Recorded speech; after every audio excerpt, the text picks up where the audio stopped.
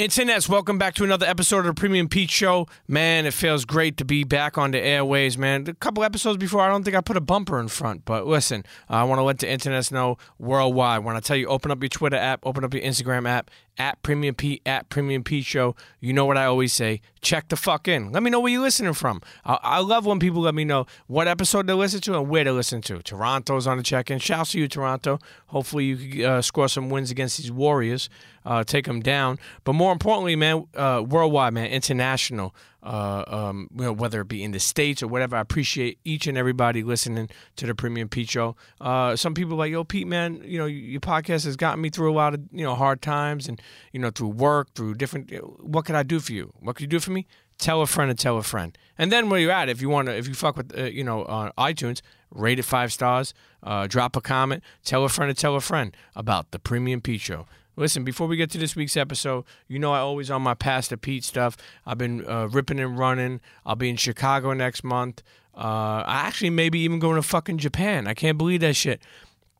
At the end of June, I may be going to Japan. So internets, man, it's like, man, I don't know. I've never been there, so I got to mark that off the bucket list. But listen, on my Twitter, at Premium Pete, and Instagram, at Premium Pete, the other day, I put, stop talking yourself out of doing things. You are good enough. Hold on, let me say that again. Stop talking yourself out of doing things. You are good enough. And I just wrote, it's a daily reminder. So many of us, even myself over the years, you may have a project you want to work on and you talk yourself out of it. I don't know if I could do it. I don't know. No, do it. What's the worst that can happen? It don't work? So then you fucking do something else. Okay? Don't think so much like that. Stay on point and you're good to go. You know what I mean? And listen, if you have any questions, any problems, any things you're going through, or hit me up. thepremiumpeteshow@gmail.com. That's right, email me. thepremiumpeteshow@gmail.com. You want to talk about producing or podcasting or whatever. Just don't be bothering me about no fucking dollar pizza. I don't answer those fucking emails. Anyway, internets, on this week's episode, okay, here's a guy that is not a household name. And I'll be honest with you, he prefers it that way. The one and only, the legendary Ryan Schinman, okay? This dude, let me tell you something, has been responsible for orchestrating some of the largest endorsement deals ever made, okay? He talks about everything and drops so much knowledge on the marketing game, negotiating some of the biggest multi-million-dollar deals for AT&T, Pepsi, AOL, and more, okay? This dude has worked with everyone from J.Lo to Metallica, okay? The Weight Watchers deal for Oprah, Khaled? Yeah, he's been involved in that. Him, his team, and so many other people. Let me tell you something. He's a real good fella. He's one of those dudes behind the scenes. I don't even think he's on fucking social media. So, you know what I mean? So, internets, I love these episodes where I could put you on to somebody who you may not know of, but you're like, fuck, I'm so glad that I pressed play. Internets, okay? I appreciate you. Remember, at Premium Pete Show, check the fuck in. Let me know where you're listening from. Let me know what you're listening to. But now, okay, enjoy these gems. Enjoy. You want to learn about the entertainment business. You want to learn about the contractual business. You want to learn about just how to make it, okay? Internets, I present to you the Ryan Schinman episode of the Premium Pete Show. Let's get to it. CHEA. Yo, what's up, y'all? This is Fat Man Scoop, the undisputed voice of the club, the 2-time Grammy Award winner. Let me make this official for you. Fat Man Scoop, Corkman Clan, internets. It's time to go with my dude, Premium Pete. Let's get focused. Let's go, internets. Let's turn up one time, Premium Pete. Come on, everybody get set. Let's go. It's the next episode. It's the Premium Pete Show. News, interviews, all of the info. Listen up. It's the Premium Pete Show. If you want the scoop in the low, down low, listen to the show, cause Milk said so. Fuck what you heard, better act like you know. It's the Premium Pete Show. Internets, welcome back to another episode of the Premium Pete Show. Sitting down here with a very good fella, okay? First of all, whenever my guy Mark Zablau, and that may be the first time I pronounce his name right. Usually I say Zablowski or Zablau or all these fucking different names. Whenever he connects me with people, I mean, whether it be Eugene Rem or Matt Higgins or Michael Astoria or Eitan Sugarman. I mean, there's so many fucking good fellas coming out of New York City, coming out of really just in a lane of where you may not know of them, but their story is not only insane but more so inspiring. Listen, there's so many things I could call. I don't even want to start to call you entrepreneur because I think that's like a new fad name, but you are, right? I call you, they call you like a celebrity broker. They call you like, what's some other names they called you before I even bring you in? Oh, wait, let's bring the fucking mic to you. There we go. Well, I think a couple names have stuck with me. My nickname for a while was Ferris, a.k.a. Ferris Bueller. Yeah. Puffy calls me the check writer. Okay, there we go. That's never a bad name. Other times people call me an asshole. Okay, hey, listen, some people. I've gotten that once in a while, but really it's about I'm the deal guy. People just look at me and say, hey, that's the deal guy, that's the deal maker. Internet's the one and only Ryan Schinman is in the building. Listen, one thing when Marka introduced me to you, and I learned more about your story, and we'll get into it all. But it's like I said to myself, "Wow, it's like this is what I love. The episodes I love, and the audience loves like people they may not know of. Sometimes I think like in the world we look for, let's click on Justin Timberlake, let's click on this, let's click on this." And nothing wrong with that. But, there's so many episodes and there's so many people that are doing so many things that people may not know of. That is really like the glue behind so many things, and that's the episodes I enjoy sitting down with, because that's how you find out like really how the movers and shakers move. So let's take a big look back. You grew up in Jersey. I'm a Jersey kid through and through, born in Brooklyn, and then nice. Born in Brooklyn, and then head over to a very fancy part of Jersey, West Orange, New Jersey. West Orange. all. Very bougie there, let me tell you. So for people listening who don't even know like West Orange, New Jersey, take them through like what that was like growing up there. I think for Jersey, for me, something that I didn't know growing up much. I went to public school until 6th grade there. Very mixed town. Grew up very middle class. I thought we were rich, but we were middle class. Sure. Both my parents worked. What they do? What did my mom dad, do? my dad was an engineer. Worked for my grandfather's company. Hated going to work every day of his life. My mom went back to school when I was in 7th grade to get her doctorate to be a family therapist because we needed the money. And my mom was brilliant, and my dad would rather be golfing, sure. But had to go to a job every day that he absolutely hated. So, I grew up there not wanting for anything. I went to summer camp. I thought we had money, but we didn't. Yeah. So they sheltered me pretty good. Again, it's not like we had fancy. We had like a Mercury Sable, 4 doors. Yeah. But again, I didn't know any better. Sure. But every meal, we never went out to dinner. I mean, I would say once a month, maybe Chinese, but every meal was at the dining room table. Again, I'm 47 years old, so it's a little different, late 70s, early 80s. Sure. Kid. But family dinners were important. That's all we knew. I mean, we legitimately, every night, we'd sit down at dinner, 6:30, tell me about your day, tell me about school. We always had people over the house. It was kind of like very weird. We only had a real 2-bedroom house, but my sister, who had to go through my room, lived in like a cedar closet, and she had to I used to lock her in there, put a couch in front of it, because then she couldn't get to the rest of the house without going through my room and sharing a bathroom. But it was a lot of fun. We never locked our doors. There was no crime in the 70s in West Orange, New Jersey, and we always had people. I mean, we'd have the tennis pro. He'd come and live with us, and then we'd have a housekeeper, and instead of paying her, we let her and her husband live with us in the basement. And it was legitimately free-for-all. My mom would have guests at dinner almost every night. It was never – I don't remember a dinner growing up where it was just my parents, my sister, and I. There was always someone. And then my grandmother, who died when I was 17, when she was about 88, 89 years old, lived with us the last 8 years of her life in, I don't even want to call it a sitting room. There was a room off the kitchen that might have been like 200 by 300 that, we turned in a hospital bed and kind of a TV, and that's where she lived. But family was and still is beyond important to me. It's funny you say that, because growing up, I grew up similar to the family aspect, and my father and mother, no matter what it was, they made sure that we all ate dinner together. And it's crazy, because when I got married many years ago and I got divorced 2 years later, I was very hurt that I didn't. I was raising my daughter as a separated dad. I would make the most of my time, but I didn't have that dinner table that I wanted to have, and that's all I knew when I grew up. And, so I'm glad that I was able to.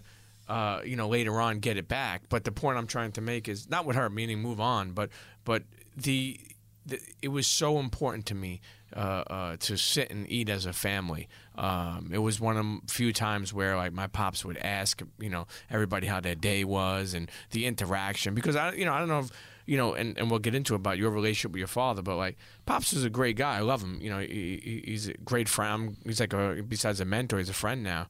But they weren't. I don't know if it's just Italians. I don't know, but he wasn't very. He didn't always ask like how are you really doing, you know what I mean, or how like hey, you're all right, how's everything, Well, my dad for me was the opposite. He had my grandfather was uber wealthy, and my father grew up not spending any time with his father. He was closer to the chauffeur than he was to his dad. Sure. And then my grandfather later in life lost it all. He got sick and people stole. And, you're talking about my dad who legitimately drove around in a limousine and had my grandfather at a DC-10 when no one had their own plane. He had the company plane. They would go down to Florida, meet with presidents and admirals. My company made motors and generators for the government for tanks, plane, Land Rovers, missile crews. He was a brilliant engineer. He actually came up with a transistor to launch missiles off cruise ships to bomb people. But then, obviously, if you think about wars ending in the late 70s, sure. 80s, it became like basically go fixing part company. And again, a lot of stuff happened where we basically didn't have that money. Growing up, but because he didn't have a relationship with his dad, and when they did have dinners, he had to wear a tie and jacket to dinner with his father every night. When his father was there and called him sir, and didn't have that. My dad was one of the best golfers in the country as a junior, and my grandfather, I think, went to 2 matches his whole life. Really? He was captain of the University of Miami golf team. He's a very famous golfer, my dad, in the amateur circles, and holds a lot of records in golf. And my grandfather never was a part of that. So I think my dad compensated and was actually my tennis coach, came to every Little League game, was the Little League coach, helped me with my homework, picked me up from school and would leave work early. Like super dad. And again, my mom, I cut some slack and I'm very close to my mom, but my dad's my best friend still to this day. He has dementia, Alzheimer's right now, so it's a little harder over the past couple of years. But you want to talk about super dad. If I'm half the dad to my kids that my dad was to me, and that's what made me who I am. I mean, I was the only, if you want to call me a nerd in college, that every day called their father from school, and people would be like, didn't you speak to your dad yesterday? I was like, yeah, twice, but now I want to talk to him today.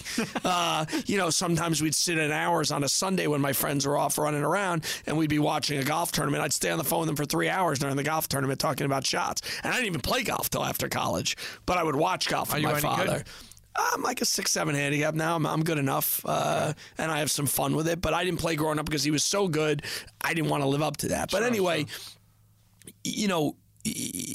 it's actually coming from a background where I had an unbelievable mom, but I had super dad. So I obviously know that's what helped shape my life. Sure. But I don't even mind saying this now. He wasn't a successful business guy. He was always trying something. He never liked his job. Again, he did just fine, but watching him struggle later in life before he retired, trying different things and not being successful at it, side projects was hurtful because, you want to see him succeed. Sure. Did that teach you anything to where you are now? Like when you watched him growing up, probably investing in other stuff and then not working out. Does it make I think it wasn't even investing. I think he was just trying different things to supplement his income and to try to do different things. And, my drive and my passion and my always willingness to work and fucking kill it comes from because my grandfather died that I was talking about when I was 4. My mom's side, my grandfather was a concert pianist who spent all his money and lost it all on the track, and my grandmother was a ballerina. But my grandfather that I was just talking about before that was very successful, his wife, my grandmother, who died when I was 13, was one of the first female pilots, flew with Amelia Earhart, first female ham radio operator, head of this, done this, swim club, every accolade, master bridge player, master chess player. She was a woman dynamo before her time. But because my grandfather died when I was 4, my drive was always, I want to be as successful as my grandfather was, because I have articles and newspaper clippings, and I'm kind of the family historian who took it all and put it together and paid somebody to really kind of find out that family history. And in my mind, I was always like, if my grandfather was alive, I wanted him to look at me as a business guy. Where my dad fell off, I want him to be like, okay, it skipped a generation, but you want to know what? My grandson fucking murdered it. And that's what drove me. If you want to get deep, that's what drove me. And I like that. More importantly, too, when you look at like your father, your grandfather, and just the history of business, like when you were young at that age, even like a young kid, like teenager, just say. Yeah. Like what was your first job? Like what did you even want to do? It's a crazy story. So I went to University of Florida after college. I majored in journalism and telecom, not knowing what I wanted to do. Why no Florida? clue. Why Florida, if you don't mind me asking? I visited. I couldn't make the team as a scholarship, but I won the walk-on tournament for tennis freshman and sophomore year. So I got to practice with the team. Was never really part of the team, but got to practice, won the walk-on again sophomore year. I went down there because the coach said he'd let me play in the walk-on tournament and I have a good chance to win. And it had 8 pools on campus. Every girl was hot. The high school I went to had 100 kids a grade, where you grew up with these kids. I did from 6th grade to 12, and I just wanted to be somewhere where it was warm, where there was hot girls, and it was fun. And I also wanted the ability to meet new people every day. I felt like I was a little bit in a fishbowl because you grow up with the same kids, and my friends would go in the city. I never kind of went. I was like a little bit of a goody two-shoes. I won biggest brown noser as my, class kind of thing. I won class flirt and biggest brown noser. So, I was a little bit of a goody two-shoes, but I wasn't the goody two-shoes that got straight A's. I was like a 3-0 and go kind of guy. Yeah. So I shouldn't have gotten into Florida. My forehand got me into Florida. But I went there because it was the only school I even applied to. Didn't apply to another school. Applied early. It was the first one in my senior class into college, like 3rd day of school. I got in, so my senior year, whatever. But I went down there not knowing what I'd do, other than my dad, who drove me down there. We drove a used Chevy Blazer that I got from selling and trading baseball cards, very similar to a couple of your other guests. That was my first love. My first deal making was baseball cards. I used to set up at shows, buy, sell, trade. My dad used to give me $5, a month. Then it went to 10, and I used to buy and sell cards. It paid for half my car. My dad said, whatever you put up for your car, I'll match. So that's how I got my used Chevy Blazer with 80,000 miles on it to drive down to Florida to my dad. And my dad said 3 things. He goes, Ryan, have fun in college. Have fun, number 1. Number 2, go to class. Because I heard 1/3 of the class, fails out at University of Florida. And number 3, have fun. That's it. That was his advice to me. And he said, enjoy the college experience. And I did. I went to tennis practice a little bit, but what happened is during and by the way, during that time, I didn't think I was going to rush a fraternity. I did this and that, but I always wanted to do business down there. So I did the message boards. Back in the day, that was big, where you get a message board, you'd sell it to the freshman dorm, and people would put it on their door, like not here today, and they'd whiteboard it. Then I did T-shirts and, made T-shirts and sold them for the fraternities. Then I got a fake ID and I bought liquor for the fraternities and buy and sell liquor. So I was always trying to hustle. But still didn't know what I wanted to do. Sophomore year, I blew out my knee, so I wasn't going to get a chance my junior year to try to walk on again. And I was friends with the athletes. A lot of the athletes, even though I didn't play a match, I walked around with a Florida tennis jacket on and thought I was the hot shit. And you were. You were assumed a varsity athlete at University of Florida, and I'm hanging out with Emmitt Smith, and Dwayne Shinsis, who took me under their wing. Who's this short, fat little Jewish kid from New Jersey? We like him. The reality of it is a kid got drafted who I was helping with his homework. Again, I was a 3.0 student, but at Florida, I was almost a 4.0 student because it wasn't that hard for me. And a kid, Lawrence Hatch, came up to me and he said, hey, man, you've been tutoring me. I'm going to apply for the NFL draft. I've been interviewing agents. I don't like any of them. I said, well, why don't you have me interview some of your agents? So I did. I didn't like any of them either. And it wasn't a first rounder. He wasn't Emmett. He wasn't, guy's going to be drafted 4th, 5th, 6th round. I said, I don't like any of them. He goes, look, you help me in economics. You help me in history. He goes, why don't you be my agent? And I was 19 years old at University of Florida. I was like, okay. I had $150 saved up. I applied to be a registered agent, and I fucking winged it. And It's actually an amazing story that I couldn't afford to fly to Foxborough. He got drafted in the 5th round by the Patriots. It was Patrick Forte's first year as GM, Bill Parcells' coach. It was Bledsoe's year, I think. And I couldn't afford. I didn't have a blazer. I didn't have ever. So I flew home first. My parents helped me pay for a ticket to fly home. I got my bar mitzvah jacket, which still fit. I wore a fake pair of horn-rimmed glasses because at 19 I looked 15. So I used fake glasses and I slicked back my hair to try to look older. So then I fly, I don't know, to Boston, wherever I had to fly. It was snowing, and then I wasn't old enough to rent a car. I took a cab, and I get to Foxborough. I'm all excited to negotiate this deal. Security guard doesn't let me in. What do you mean? Kid, you're not here for autographs. It's the off season. What are you doing? I said, I'm here. I'm meeting with Patrick Forte. Sure you are, kid. I said, no, Bill Parcells and Patrick Forte, they're waiting for me. Kid, I told you, no autograph. There was no cell phones then. This is like 91, 92. There's no cell phones. I was like, I don't know what to do. I went to a payphone. I called my dad. He's like, keep telling him. I'm like, guys, I said, will you do me a favor? Will you call up? The guy finally, after an hour of me legitimately in the snowstorm, called up. They're like, yes, Ryan Schinman. I walk in. They were so embarrassed that it actually helped me because in the 5th round back then, you'd get slotted. The guy ahead of you is going to make more money. The guy behind you is going to make less money. Again, this is not rocket science negotiation. It's a slotting when it comes to a 5th round. You're going to get what you're basically going to get within a couple grand. They felt so bad that they gave me more money than the guy 10 slots ahead of me who had already done the deal. And they're like, we feel bad about what happened. We hope you're going to be a great agent. We're going to see you again. And he made me look great. So I came in like a conquering hero that I could say to Lawrence, I got you more money than the guy who got drafted 10 spots ahead of you. The next year I got a couple more guys off the team. And I don't want to go too far, but I didn't know anybody still, right? My mom's a family therapist. My dad's an engineer. Okay, I know I'm going to get these NFL guys. Next year, 2 more guys who want to sign with me. Willie Jackson and William Gaines, who are like 3rd, 4th rounders, stars of Florida. I didn't know what to do. I was going to graduate soon. So I threw a guy, threw another guy. I met a guy, Art Kaminsky. And Art, I got a meeting, again, after like 5 other meetings to get to him. And he had a similar story. His college roommate was Kenny Dryden at Cornell. And Arthur was in law school, and Ken Dryden, famous hockey player, became his first client. So he loved the story. He said, can you start? I said, I graduate Friday. He goes, great. You want to start Monday? So I didn't walk at graduation. I started Monday.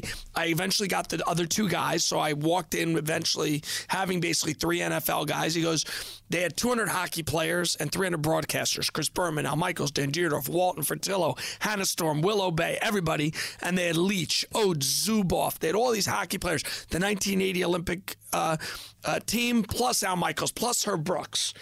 And he said, you did marketing? I go, yeah. He goes, okay, you can be assistant marketing director. It was like 19 people in the whole company. And you can be my head of football. I was just turning 21. It's 1993. I don't think I even asked how much money I was making. I knew it wasn't enough to move into the city. So he gave me, I think it was $36,500 pre-tax plus 20% of anything I brought in. I was like, sold, done. Graduated Friday, drove up, started Monday, and lived in my parents' basement. I took the PATH train from my dad would drive me to the Harrison PATH train. $1 from Harrison to Penn Station. Get out. It was right on 33rd and 7th on the 7th floor, and right across the street from the Garden. And a buddy, Mike Levine, and Mike started 3 months after me, shared an office. You could barely fit the 2 of us in. It's like a closet. And he's now president of CAA Sports and started that for CAA. But we talk about those 3 years together where we just grinded and had so much fun. But again, we couldn't afford lunch. We'd go across the street to A&S Plaza, and we gave ourselves like $10 a day for the food court. Couldn't afford to take girls on a date. Went right back. My dad would pick me up from the Harrison train, and that was my life for a couple of years. When did you? It's funny because there's so many. I feel like there's so many stories like that in the sense of like, when did you think that it could be something more? That you weren't just a $36,000 a year, employee making, like when did you think that this could become real? Well, what happened is we were a small company and I became a big fish in a small pond, right? You have a 19-person company. Sure. I had like an intern. I was like, wow, I got an intern. Yeah. I wasn't that concerned about the money versus, they tell you a lot about the entertainment business, sports, music, Hollywood. It's kind of the hardest part is getting in. Once you get in, you got to maneuver and hustle, and I almost became like the smoke and mirror king of New York. I would just bullshit my way, and I have. I'm 5'7", and no one told me I'm not 6'4", 220. I always felt like. Whether it was playing tennis or whether it was in business, I always felt like I was the man. And I acted like that. And sometimes you got to fake it till you make it a little bit, right? So, I give you one quick story. So Arthur, the head of it, we represented a bunch of the Rangers, and Steve Hers, who was the head of marketing, came to me and said, we need 4 more tickets to the game. It was like game 6. And I'm like, no problem. And he's like, call this number and just tell them, that we need the tickets. So of course I was an idiot. I didn't even ask who I was calling. And I call up the number and I'm like, hey, this is Ryan from Athletes and Artists. I need 4 tickets. So like, well, the game's in 4 hours. I'm sorry. I'm like, you don't understand. We represent Brian Leach and Zuby, who are playing tonight. I said, we need these tickets. And they're like, well, we're sorry, sir. And I said, do you understand who you're talking to? I said, I'll fucking have Brian Leach not play tonight if I don't get these tickets. They're like, excuse me? I'm like, yeah, I'll call Brian right now. We represent him. No problem. He won't play. I said, I need these fucking tickets. So I get a call. Arthur, about 20 minutes pass. And I'm like, thinking, okay, I'm going to get a call. So Arthur comes in, the CEO of the company. Ryan, come and see me right away. I'm like, oh, maybe he'll congratulate me that I got the tickets. He goes, I just got a call from Gary Bettman's office, the commissioner of the NHL, saying that you're threatening his secretary that Brian Leach, our client, won't be playing in the game unless he gives you the tickets. He goes, who the fuck do you think you are? I go, I didn't know who I was calling. The head of marketing told me to call and just do whatever it took to get the tickets. He's like, let me give you one rule. He goes, it's okay, and I appreciate what you do. He goes, but you're a fucking idiot. Rule number 1, know who you're calling before you call. Sure. I said, great. So I have 100 stories like that where I just didn't give a shit. I was assigned a task. I wanted to do it. I think what transitioned, though, was... Again, how am I going to make money, right? Even with commission, I made like $50,000 that first year, $55,000, which again, great living for a kid living at home. My other friends were living in the city, taking banking jobs, this and that. And like, finally, after 2 years, my friends and I lived on 84th in New York. We lived in a 2-bedroom, 1-bathroom, the 4 of us. And then there was like a loft to put luggage. And I was like, you want to know what? It didn't have a door on it. You'd go up the stairs, you'd have your luggage. I was like, I'm putting a mattress up there. I'm going to live up there. And I lived up there on the mattress, and we'd share a thing. And it was some of the best, people tell you later in life, it's the journey, and some of the best times are, right? Like, it's almost like pleasure and fraternity. It's like, oh, that's shit when you're going through it. But you look back and you're like, those are my guys. But I think what happened was that after year number 3, we were doing well. I was probably making like 50, 60 grand and having a lot of responsibility. There was a rumor that Bob Gakowski, who was president of the Garden, was going to come in and take over the company and start a new group. And I said, if that happens, I'm a big fish in a small pond now. I kind of do what I want. I got like 8 or 9 NFL guys. I'm assistant marketing director, which really didn't mean shit, but like working on marketing deals. And I was like, I'm going to have to get out of here because there's no way they're going to let me do what I'm going to do at a bigger company. And serendipitously, I got a call. And a guy, Mark Roberts, who was from West Orange, New Jersey, had read some things about me being one of the youngest agents in the NFL. And he said, I'm starting a sports company. I'm from West Orange. You're from West Orange. I have the money. I represent boxers. You have football players. I'm going to put together a company. We're going to be the first publicly traded sports marketing company. I was like, what are you going to pay me? He goes, well, you can work in our Jersey office or in the city. I give you $100,000 a year. My driver, when I'm not using it, you can drive. You got a $50,000 expense report for the year. I'm going to be taking you out, introducing you to people, and it's up to you to make it. I'm like, done. I'm like, I don't know how that just happened, but Yahtzee. And I played a little hardball, and I got a little more than that. And believe it or not, what I learned during that time, and he bought a sports agency, and he bought some other people, and he brought in Joel Siegel, had 100 NFL players, Tonio Freeman, O.J. McDuffie, Tyrone Wheatley, brought in this guy, Eric Rudolph, who had Derek Anderson and Bobby Jackson and great basketball players that he was recruiting. And I was the CMO. I was like, this is amazing. And what Mark did for me, which I give him credit for, he treated me like a little brother, but treated me with respect. And I was out with him 5 nights a week hustling.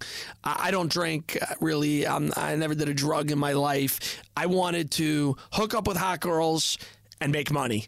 And that was my singular focus at the time in my mid to late 20s. That's all I cared about. So I had the bottle on the table.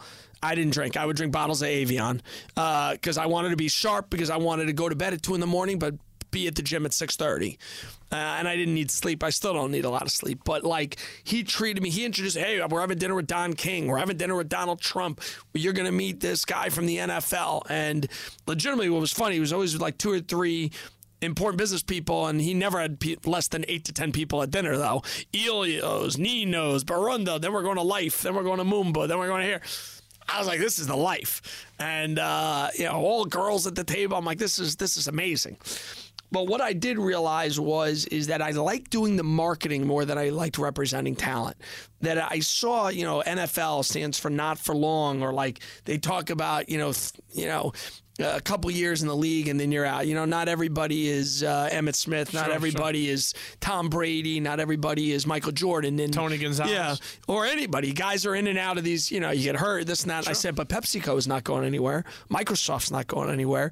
And as I was doing deals with the ad agencies for these players, I realized that I really enjoyed that aspect, because that's what mostly I was doing, but representing the talent. We went public. I made my first kind of, let's call it real money, not 7 figures, but I made real money. And I saw that he was starting to spend a little money, and I don't know if he was thinking about growing, but he wasn't doing a lot of acquisitions, and I could tell, I don't know how long this thing was going to last. I still had mad respect for him for everything he did for me. And what really happened was I had an idea. And if you say why I'm moderately successful or did well in business, it was this one idea. That was my kind of, everyone talks about that aha moment or that tipping point moment. My idea was that if corporations and ad agencies would buy talent, celebrities, athletes, music licensing, models, the way they bought media through one vertical, you'd get cost savings, cost avoidance, and value add. So what does that really mean? Why does PepsiCo use OMD to buy their media instead of hiring 2 smart McKinsey guys or paying guys $500,000 a year who know the media landscape to buy media?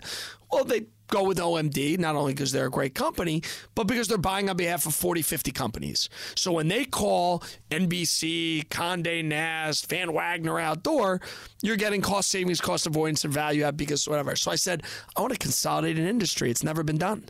I want to now go to ad agencies and then companies and say, if you buy all through me instead of having your ad agency do it or your PR agency do it or your brand manager do it, who doesn't know anything, imagine we collectively bought and you had an entity to collectively buy. I mean, that's what happened. My friend Stuart Rahr, will tell you he became a billionaire at Kingrey because his father was a pharmacist who had a couple pharmacies that were going out of business because he couldn't compete with CVS, Walgreens, Walmart. And he said, I'm going to go buy on behalf of the 3,000, 4,000 small mom and pop shops out there. And I'm going to be able to compete on pricing with Walmart and with CVS and Walgreens. So it was the same thing. It's basically collective buying. Sure. That's all it was. And again, you go back to West Orange, New Jersey. What are the chances that the president of BBDO Advertising is from West Orange, New Jersey? And in the 90s, BBDO had Visa, Pepsi, GE, KFC, all the big pop culture brands, Frito-Lay, that use talent in music. I got a meeting through my ex-boss, Mark. He said, I want you to go meet Bill Katz. Oh, and by the way, once I saw this, and we went public, I left half my stock on the table, and I with my roommate, I started working out of my home. I said, I'm going to start my own shit. So I forgot that part, which is once I came up with this idea, I said, I'm gone. And I told Mark, my contract's up. I'm going to start something on my own. And he said, King. I said, nah, I want to do it on my own. So I worked out of my apartment, hired 2 interns with this idea. right? Just an idea, nothing but an idea. But I had a couple $100,000 stopgap in the bank. Sure. So I meet with Bill Katz. He's like, I'm going to give you a chance on Pepsi. Introduced me to John Osborne, who became president of BBDO and now the head of OMD. They gave me a shot on an impossible project with brown sugar, with the Stones for some ad that they got a no for, and I somehow bullshitted my way and I got it done. And then he tried me on another Pepsi project and another project. So I grew my BBDO advertising business, and that became my first client. Then they said, we want to introduce you to Ketchum, the PR agency, and why don't you do some talent for that? And I was like, great. So after about a year, I started telling everybody I'm the biggest buyer of talent and music in the world. Well, I was really the only guy doing it. I didn't have any competition. I was like, so kind of a lie, kind of a truth. But the more I said it, the more I believed it. And every meeting I took, well, you can use me. I'm the biggest buyer of talent and music in the world. You need an athlete, you need a celebrity. And then I got into music licensing. I got into music licensing. BBDO called with an Eminem Mars project. I just put Stephen Baldwin in an ad for them. And they said, we're doing another ad. We need Jimi Hendrix, Foxy Lady music. We're having trouble. Do you do music licensing? I looked around the room. I was like, yes, I do. And never done a music licensing deal in my life. I actually didn't own a computer. I still don't travel with a computer. I'm a phone guy, and I'm on no social media and whatever. But, I bullshitted my way through it. I got them Foxy Lady. So all of a sudden now to add to my repertoire, I'm the biggest buyer of music licensing in the world for advertising. I would tell everybody that. And then my big break came in 98. The Coors Brewing Company out of Golden, Colorado heard of me. They had 26 brands, Coors Light, Killian's, Zima, and they were buying models and music and celebrity. And I got interviewed by the head of purchasing and procurement on the phone. I don't even think she knew my last name, Schinman, but she does an interview and basically says, everybody's all over the place for buying talent, brand managers doing these people. We heard about you. How would you like to consolidate our business? Can you come into Golden, Colorado and present? And I did first a couple pre-phone interviews, and then I flew out to Golden, Colorado, and I get in a room, the Adolph Coors building, which is a little intimidating when you're a Jewish kid from New Jersey. And the family had a little bit of history, the Coors family behind it. And I went in there. I had 26 brand managers in the room, all grilling me about why we should go with you. Why can't we just do it the way we're doing? And I answered every question. And then the Hispanic group stood up and in Spanish asked me why they should go with me if they're consolidating. What do I know about the Hispanic market? And luckily I speak, I don't want to call it fluent Spanish, but conversational enough Spanish that I was able to answer them in Spanish. And they were like, sold. And I walked out with the business. So I was the first client to consolidate everything with me. And that's how I knew I had a real business. It wasn't an ad agency. It wasn't a PR agency. It was I just got 26 brands in the Coors Brewing Company to use me. And then it steamrolled. Then I got Pepsi. Then I got Microsoft. Then I got Kraft. And I, and that's how it started. And it's just, there's so many more. There's so many stories that, and people that you connected and put to brands, and how, how relationships have basically have kept you going and going and going. Relationships are the most important thing, you would say, right? I mean, for me, relationships are everything. I mean, it's relationships with my corporate clients who, thank goodness, most of the time have stuck with me. If they get fired and move on, they kind of take me with them. Sometimes you get, the raw end of the deal where they're out and a new guy comes in and they have their own people. Because other people have popped up over the years to compete against me, which is fine. There's enough business for everybody. Because if I have Pepsi, I can't do Dr. Pepper. If I have P&G, I can't do Unilever. So there's people who've actually created businesses off the businesses I can't have. Saying Ryan Schinman can't do your business, so we're going to do it. Might as well give it a and by the way, I applaud it. And actually, people would be like, well, don't you hate those people? Or didn't you hate them? They were your competition. I said, frankly, they legitimized my business. Because now that there's competition, all these Fortune 100 companies realize they need someone like me.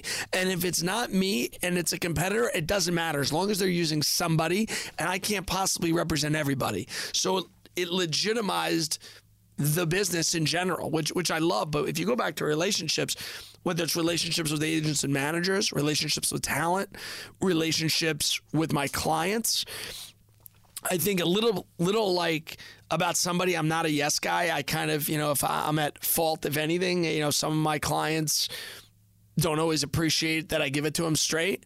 You want Justin Timberlake, you mentioned at the beginning of the podcast, and you have $500,000 and everybody's telling you it can be done. I'm telling you it can't be done. And I don't want to beat around the bush, and I'm not going to call Justin, and I'm not going to call Rick Yorn, and I'm not going to call Johnny Wright because you have $500,000. It'll never fucking happen. So you either like that answer or you don't. You want to call somebody else? Go ahead, but they're going to get the same answer. So, and same thing with talent. I meet with talent all the time. I don't represent talent. Oh, do you think you're going to get me an ad? I said, maybe.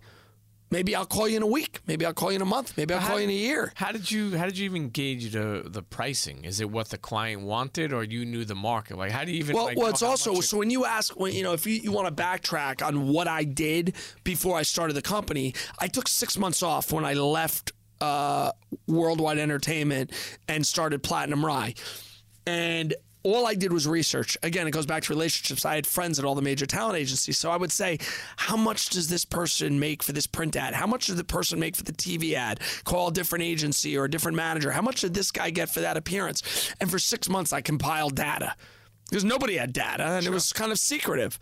So how much does this person normally get? Because it's arbitrary, right? The way people did it before me was, okay, how much? You want $500,000? It's $500,000. Oh, can you do it for $400,000? Oh, let's meet in the middle, $450,000. Well, you don't know that if that person only got $150,000 the last time, why are you paying them even $450,000? There was no checks and balances. It wasn't like art where you could go look on and find out how much that Picasso went at auction. Secretive world. So I also had that industry knowledge of how much to pay. And I also would tell creatives and people like, look, if we're not going to get person X, person Y and Z are just as good for that same price. Now, so what would you even know to take? Like, is that obviously like the norm these days is like a 20% commission. Was that how it was? No, I always was very, again, a lot of my competition didn't do this. I got paid 10%, and I got 10% above what the talent made. So people would say, well, what's your incentive, right? If you're getting paid pari passu to what we're paying the talent, why are we going to? Where's your incentive to get a lower price? And my incentive is, if you don't like my price and you don't like my job, don't use me again. That's what I would tell people. If you don't think I saved you money, then when I called and showed you that they quoted $500, if I got it done for $350 and you paid me $35,000, I still saved you over 6 figures. And by the way, if you don't think I did, or you don't think I did a good job, don't pay me. I would say, no problem. You don't think I saved you money or added value, right? You gotta cost savings, cost avoidance, and value add. I was like, look, and maybe they wanted $500, but I got you $500 only, but I got you an extra day of service, or I got that PR day, or I got them, extra social media. There wasn't social media when I started, but yes. We'll go over even more, but and we'll get into this, but you have had a hand in Oprah to Weight Watchers, right? Khaled to Weight Watchers, right? Am I saying this right? Sure, but those are recent. Okay, so let's go over this. What has been some of your most memorable deals that you closed over the years? I think some of them have more to do with the experiences. Like, I remember we did a deal with Kid Rock for Coors, which was a multi-year deal that was like a lot of fun because, hanging out with him in Detroit and like seeing his crew and not have met anyone like him and realize what a talented musician it is and how smart he was, experience that. And also that fact that, it was fun to be around. Or, you think about monumental deals. I did a deal with AT&T and HBO at the time when AT&T wireless, I don't know if it was still called Singular then, 3G had just come out, and they wanted to go do content deals, and I was like, instead of just going show by show, let's call my buddy Chris Albrecht at HBO, who I'd become friendly with, and let's do a deal for all of HBO. We did a $100 million content deal that basically I got The Sopranos, I got Sex and the City, I got all their boxing, all their live sports, and we did that deal. And again, Chris Albrecht asked and AT&T asked when they announced the partnership, do I want my name involved? And I said no, and they couldn't understand it. And it was an important lesson then and an important lesson I've taken forward always. I never wanted the credit. I liked the deal, and I liked the money behind the deal. I like the action. I didn't need to be in the Wall Street Journal associated with it. Maybe stupidly I should have been, and maybe it have been more successful that people know about these deals and know some of the things I did. Look, when AT&T, if you go back to that client, when it was singular, there was no such thing as a ringtone. All of a sudden we had to do ringtone deals. I would call the label, try to do a ringtone deal, and they were like, we don't have deals with our artists based on ringtone deals. So I had to advise the record labels how to add that to their contract. They're like, we don't have ringtone rights. But like stuff like that. There was tons of money in ringtones. Oh, look, one of the biggest things that didn't happen is I was smart enough to realize it was going to be big. So I asked Singular Wireless to give me a penny for every ringtone that got downloaded. And they actually said yes. And then went to finance, and finance said we have no way to track it. So I just took a flat fee. But that would have been worth hundreds of millions of dollars. Sure.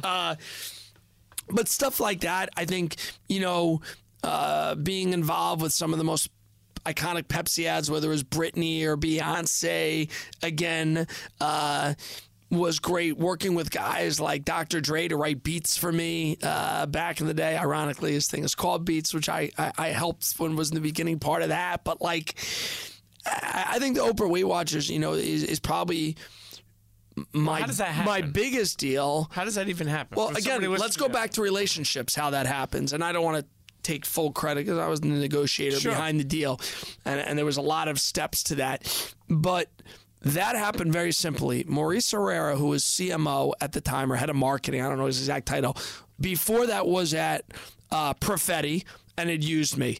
Before that was at Mondelez and had used me. Before that he was at PepsiCo, and he used me for talent.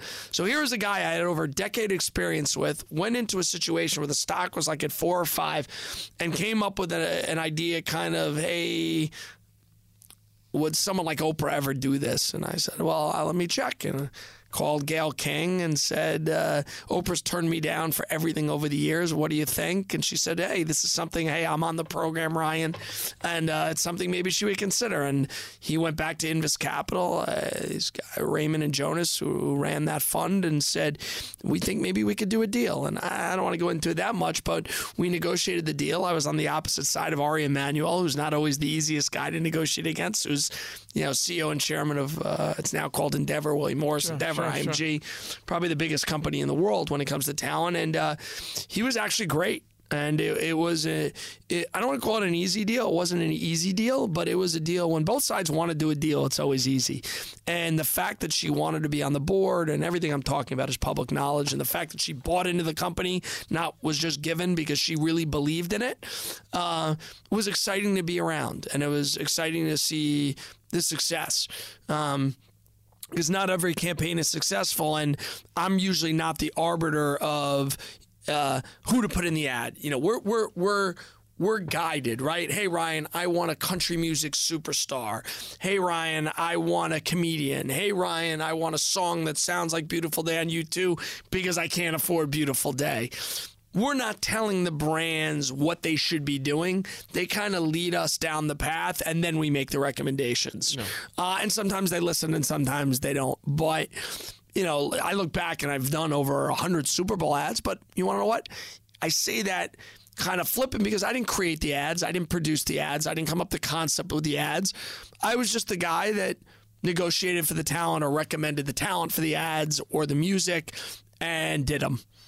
So whether it was P&G ads, whether it was Wix ads, whether it was Pepsi ads, we've done some great work, whether it was Amazon. But again, the creative agencies should get a lot of credit for coming up with wonderful ads, and the media buying for buying ads and letting me be involved. Well, so it's a whole puzzle. It's a whole puzzle. But, again, it's the relationships of you knowing that this person could pay this client, could pay this client. We're going to take a quick break, but I'm going to run through this real quick, and then when we come back, you have been credited for so many partnerships, so many deals. They say Matthew McConaughey and Scarlett Johansson with Dolce & Gabbana. Orlando Bloom and Gwyneth Paltrow with Hugo Boss. Diddy and Usher with Mercedes. But you even look back, right? Like, let's take an Usher an example. Yeah, I put Usher with Mercedes, but I put him in his first ad ever with Twix when he was a teenager. And then we've done things like Mercedes, but I just had him perform down in Miami 3 months ago for me. And, it doesn't matter. Go back to Diddy. Great. I did the Mercedes deal, but I also put him in the Pepsi Super Bowl spot. And I also booked him all over the world. And I also sponsored his white party. And I also used his music in an ad. And then I used Biggie for a Motorola ad when we were launching the Razor phone. It's all... it's thousands and thousands and thousands of deals, over billions of dollars worth of money spent. But, if you want to get into the way it was and the way it is now, the dynamics have changed. First of all, everybody thinks they're a celebrity. You don't need to win 10 Grammys or be on a show for a decade to be a celebrity anymore, right? Somebody you and I have never heard of, Pete, from last week can come up with some cat video or some song, and all of a sudden he gets 100 million YouTube hits, and all of a sudden they want $100,000 to perform, right? And like you and I never heard that could never happen. That could never happen a couple decades ago, right? In the 90s, you guys, you know how you could discover talent? They went into a car and they went and saw people, whether it was downtown or in Iowa. I heard about this great guy. So, we live in a world of instant celebrity. Sure. Instant. Famous for being famous. And people are getting money for that. Not only getting money, getting real money. I just did a conference, CEO conference this year for Bain, a big private equity shop, and I put on for their CEOs of the companies that they've invested in pictures of like George Clooney and a woman named Huda, and I said, who has more pull right now with consumers? And everyone in those staff, of course, George Clooney. We all know George Clooney. Who's this woman? I'm like, do you realize Huda can sell makeup and is one of the biggest people when it comes to makeup and how to put on makeup, is one of the biggest influencers in the world, and commands millions of dollars to be in business with her? And they were flabbergasted. They thought, hey, pay the woman $10,000? Is that it?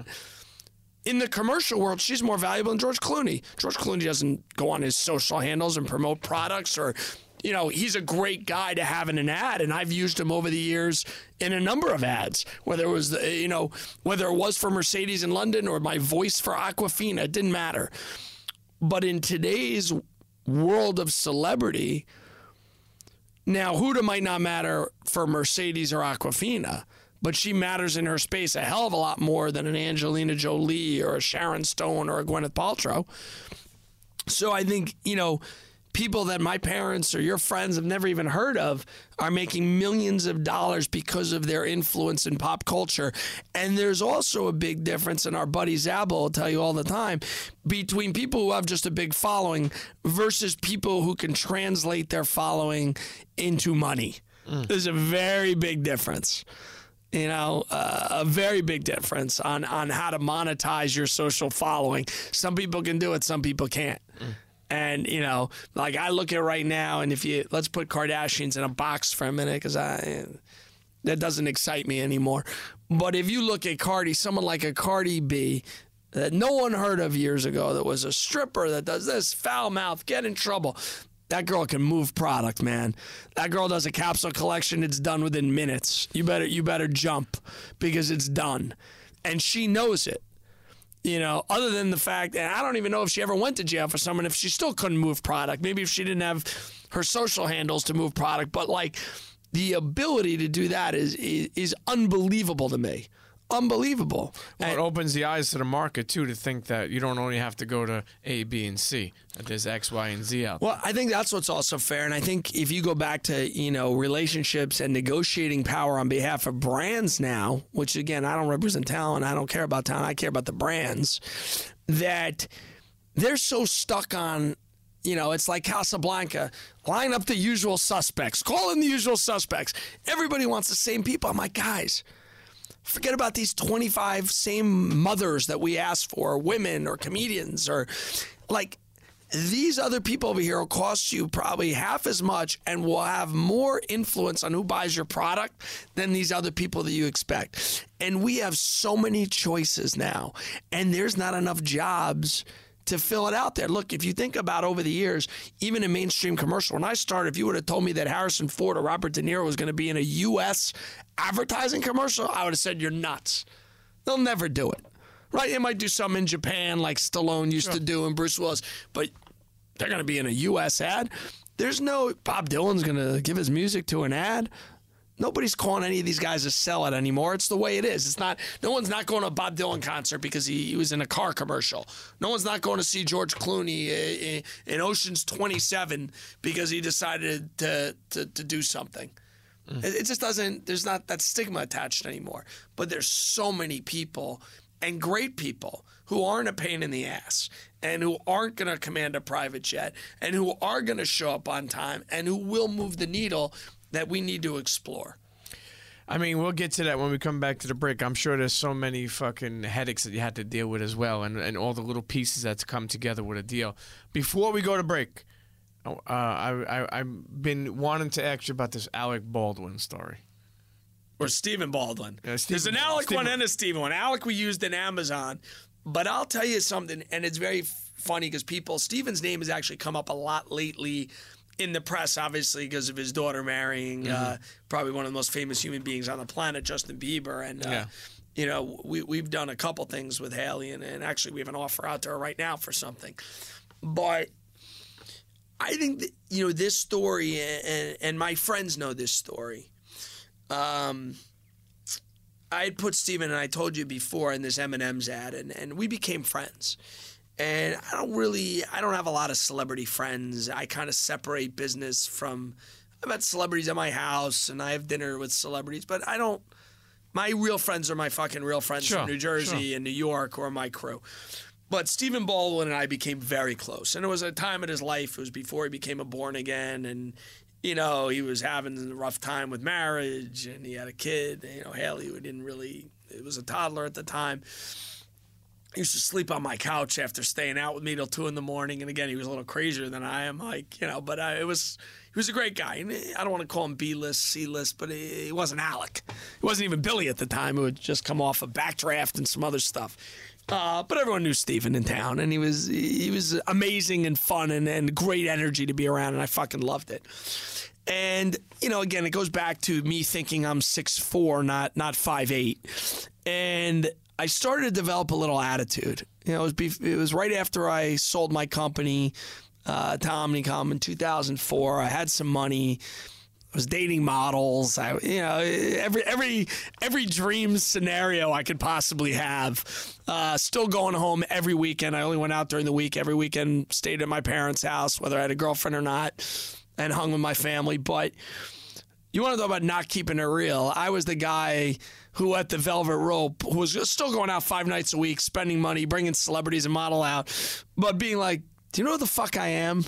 Kind of attitude. And, you know, now in my 40s, you realize that every schmuck who says, do you know who I am? Or do you know who my father is? Or do you know I could buy you? Yeah. You're like, immediately douchebag. Yeah. You know, immediately. Automatic douchebag, now more than ever. But it held true 20 years ago also, by the way. That never dies, the douchebag comment. So Stephen had been staying with me and became partners in this bar. I think it was Luan or whatever it was.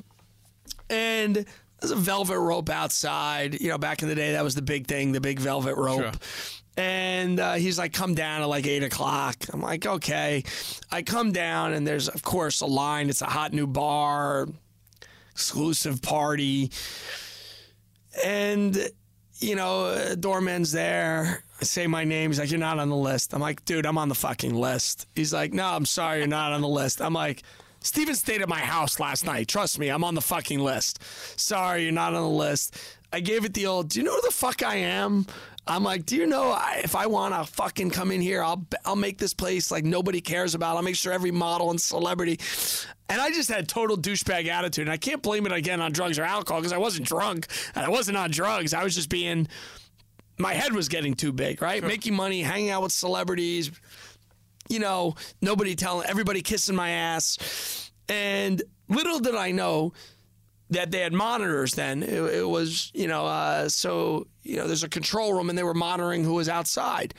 And they're hearing me. I'm like, I'll get you fired. You know, typical. I'll get you fired. You won't be working here. So Steven comes out, taps the guy on the shoulder. I walk in. Steven says, you and I, when we go out tomorrow night, because we had plans to go to dinner, are going to have a little talk. He goes, enjoy tonight, but we're going to have a little talk. I was like, what about it? He's like, don't worry about it. 2 nights later, we go to dinner. He goes, dude, I love you, and I'm not your father. I'm not your brother. I'm one of your closest friends. I'm going to tell you something. You're turning into a dick. What do you mean? My friends love me. This and that. He goes, forget about your love. But people can love people who are high on life, and they want to be around you because you're a fun guy, and your friends are your friends. But I was watching the entire altercation that took place outside from our monitor inside. Who the fuck do you think you are? He told me. He goes, not that you're not somebody in your world. Nobody gives a fuck about you. You're not a celebrity. You're not a billionaire. You're nothing, dude. You're a good guy who does some business and hangs around with some people. He goes, but who the fuck are you to talk to anybody that way? He goes, you're going to lose a lot of friends, and you're not going to be successful if you treat people that way. And it actually was embarrassing because, I knew it was true, and it wasn't all the time. This wasn't an everyday occurrence. Sure. It's like anything. It flared up. I was generally very respectful. Look, my dad, a couple things he always taught me: walk with quiet feet, which I wasn't following then, and more importantly, treat the janitor like you treat the CEO, and you'll go along in life. Because A, you never know where the janitor's going to end up, and B, you treat everyone with respect. The waiter, this and that. And it was a real eye-opener, and from that day on, I never pulled that card again. If someone, when I went up to the Velvet Rope at Life that next Thursday and they didn't want to let me in, I'd say, here's my card. Can you please tell Roy Stillman or tell Steve Lewis that Ryan Schinman's here? And if they're like, we can't talk to him now, I'll be like, okay, please give him my card. Tell him I was here. And I would go to another bar.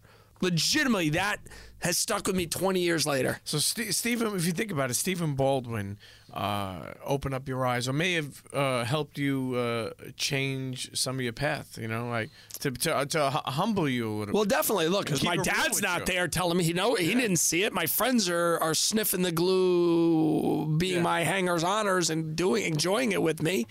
The girls don't care. They're like, wow, look at my guy telling this guy who to fuck off. Yeah. And the fact again that 20 years later, essentially, it sticks with you. Sure, and it still resonates. And I remember that almost more than any deal I ever did or anything I ever did. Yeah, that's dope. Shout out to Stephen Baldwin. Exactly. I mean, who's better than that? And again, he's become also, from what he was, you want to talk about a guy who's loved and found religion again, and just what a terrific human being. I haven't seen him in a long time, but I wish him and his family all the best. And it's so nice to see, his kid having all the success that she deserves. Sure, absolutely. You know what? Let's take a quick break. Sitting here with the one and only Ryan Schinman. We're about to make a deal off air about who knows what. He doesn't stop making deals. Pete's worth at least 30,000 shekels. We'll be right back. CHEA. What's up, everybody? It's Gary Vaynerchuk, a.k.a. Gary V, and you're locked into the Premium Pete Show. Internets, and we're back sitting here with Ryan Schinman, going over so many fucking deals. The journey has been amazing. Think about it, a kid from East Orange? West Orange? What the fuck East is the Orange, difference? I would be in real big trouble. West Orange, East Orange, you better get the East fucking... Orange, I'm hanging out with Latifah, who grew up there, yeah. Listen... But it's close enough. Yeah. Listen, a kid from West Orange, okay, would make it this far, traveling around, making so many deals. It's funny, thinking about, like... you and your journey. It's like it's funny. I'm not sure who quoted you on this, but it says that you could be considered the most powerful, invisible man on the planet.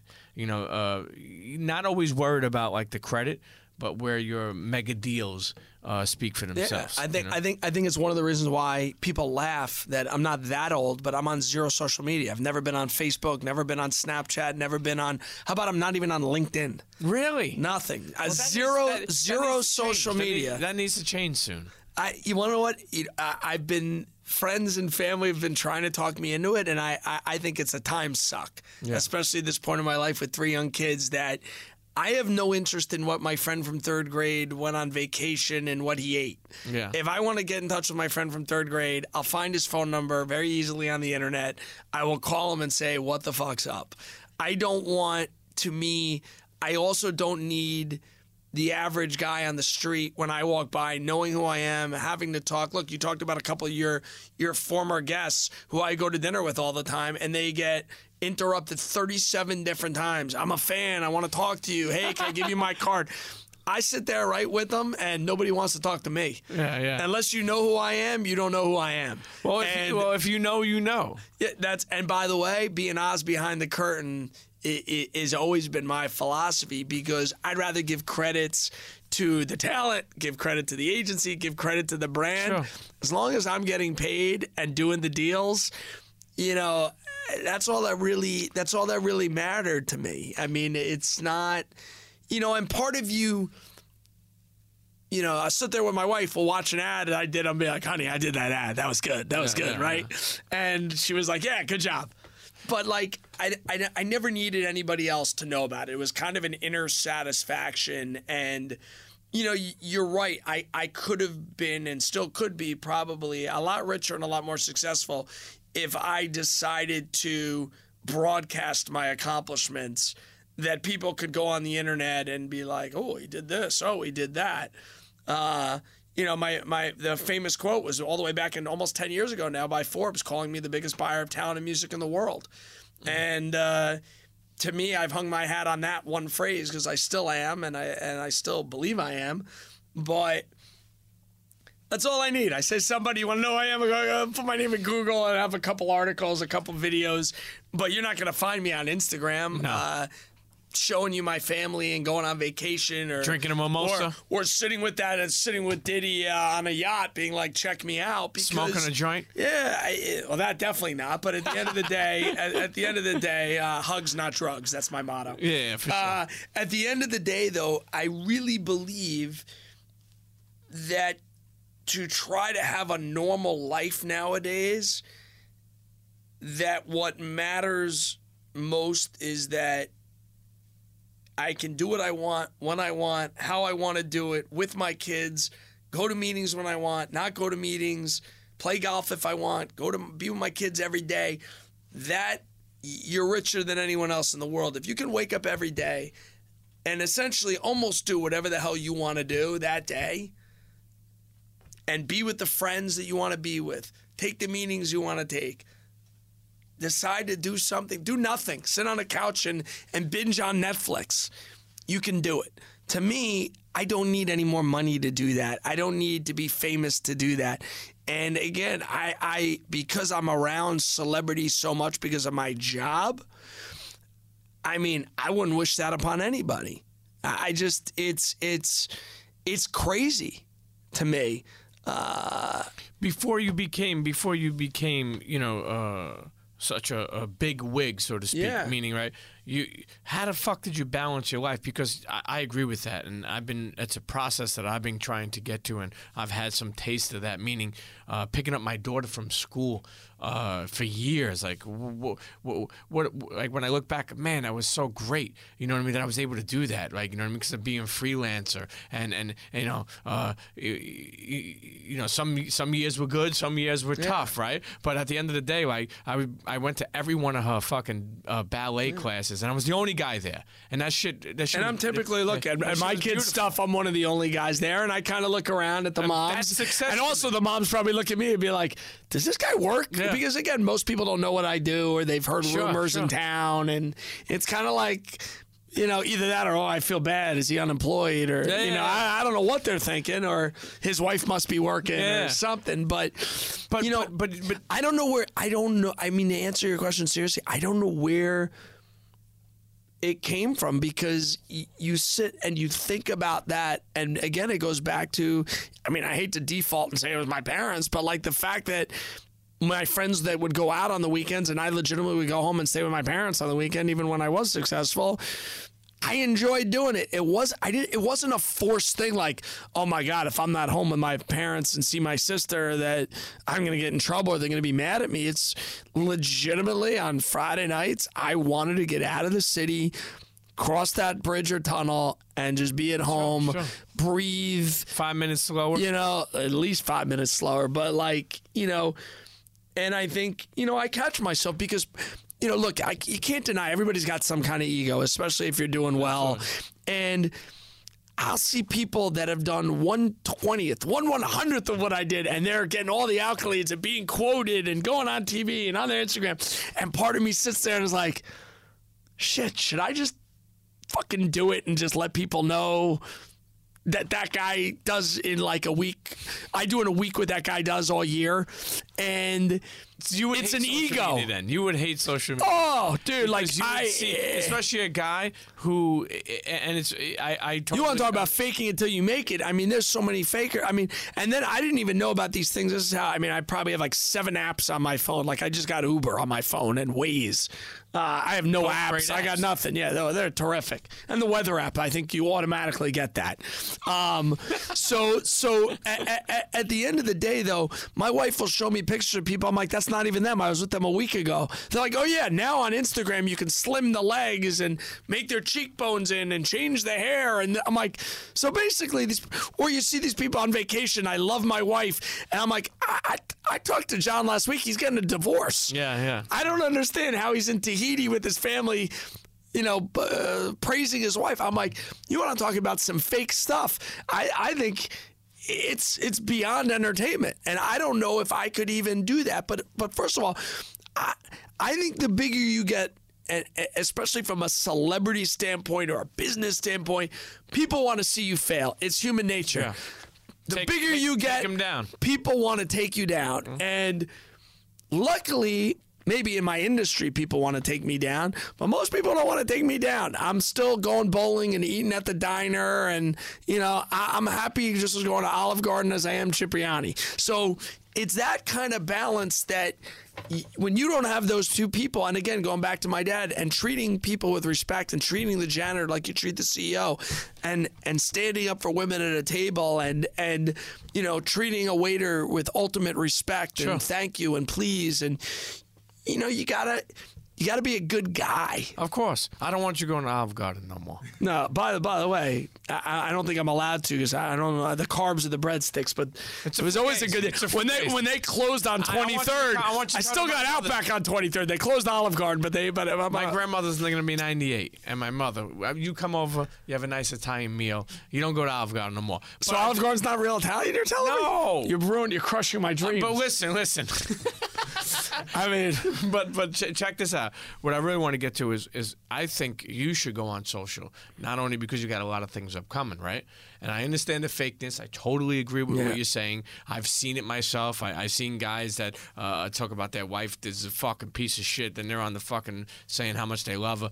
Listen, I've seen it, okay? But one thing I like about you is your journey and what you have been able to do is very inspiring. And then you also pay it forward a lot. What you could do and what are doing as well is inspire other young kids that were. Well, look at how we even connected. I mean, what I've always done is I had very little turnover at any of my companies that I was a part of or a founder of. And it's because if someone didn't want to be there, I didn't want them there. Sure. And I would say, you're not happy here. What's your dream? What do you want to do? And if they were a good employee and a nice person, I would back them. I've backed 30 different former either employees or friends that had a good idea and that I believed in them, and you bet on the jockey. And I was like, look, you were successful in this. You're not happy anymore. I had a buddy of mine who sold media for a Hispanic channel, wanted to be in the clothing business. Or even our buddy Zablo, who put us together, he said, I believe in this that social media is going to be even bigger and that influencers are going to be bigger. I want to start an agency. Hey, Mark, here you go. Sure, or my friends, who wanted to start a nightlife company, like Dave Grutman, and said, hey, this guy is one of the most talented motherfuckers I've ever seen. Treats me like a rock star, and I'm a nobody. This is a guy I need to help back and be in business with in Miami. I've had other people who started event marketing companies, music strategy companies, golf companies, ketchup companies. For me, again, I'm betting on the jockey. I'm betting on the person. And if you were loyal and you were hardworking and you were a good person and I believe in you, I'm going to back you.